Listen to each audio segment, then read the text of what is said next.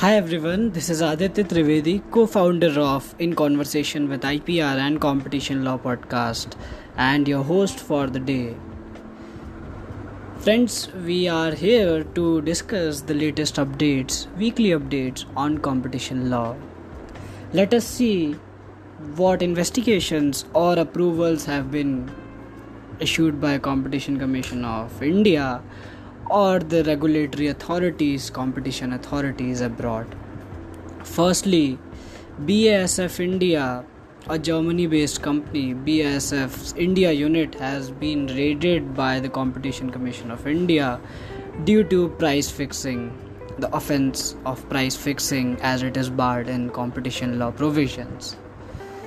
The local offices of various vegetable seed companies, including BASF, has been raided for price collusion, and Competition Commission of India has done this in the city of Gurugram near New Delhi as well as Bangalore as well as Hyderabad.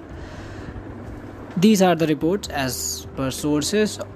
I am citing Reuters as a source. BASF has not commented on the raid as well as Competition Commission of India has also not issued any official notification or comment with respect to this. But we have to note that Competition Commission of India has raided in the past beer giant Carlsberg as well as Glencore, as well as we know that Competition Commission is investigating a lot of big companies like Amazon, Flipkart, as well as in the past also we know that the commission did recently penalize Maruti Suzuki as well as other companies, as we know and as we discuss in this podcast as well.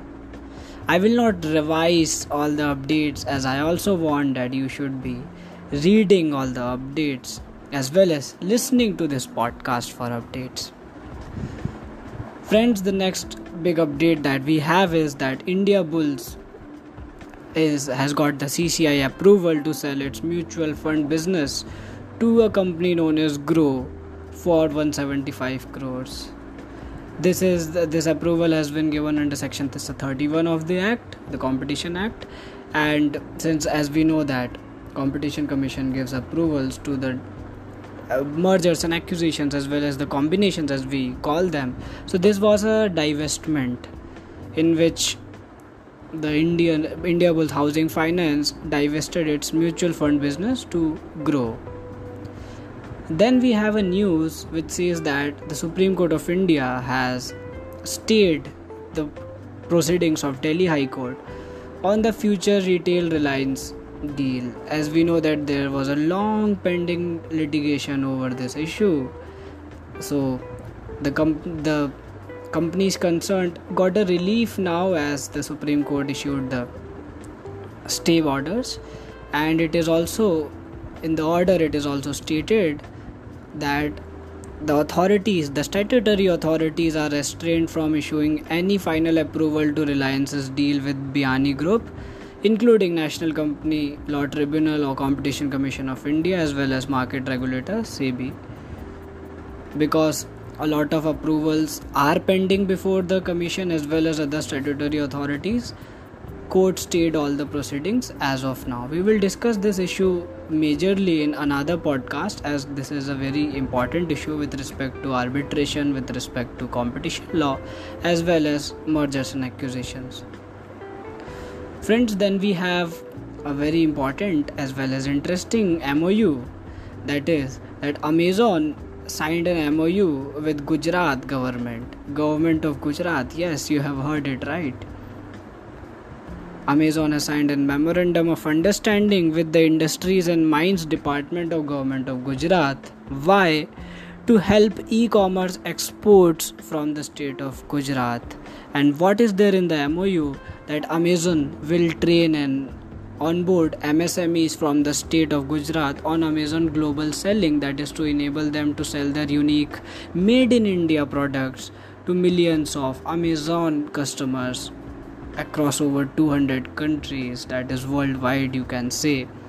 So this is an initiative on the part of government of Gujarat, or rather say an MoU, an understanding to promote made in India products, especially from the state of Gujarat. But it has also called for a kind of protest from CAIT, CAIT President Praveen Khandelwal, Secretary General President BC Bhartiya, and Secretary General Praveen Khandelwal criticized Gujarat government for this, because union governments, that is Union of India's statutory bodies like Competition Commission of India or Enforcement Directorate, they are investigating Amazon for a lot of issues, including anti-competitive practices as well as violation of FEMA, that is Foreign Exchange Management Act, or e-commerce rules. But in this case, Gujarat government is shaking hands with Amazon for boosting sales of its products. So this is maybe a controversial issue. And for those who don't know, CIT is Confederation of All India Traders, and you may know that this particular organization was also part of a lot of cases of CCI, where it complained against the big tech, especially Amazon. So they are always on the other side, depending on their interest, as we know. Then CCI also approved a very important acquisition of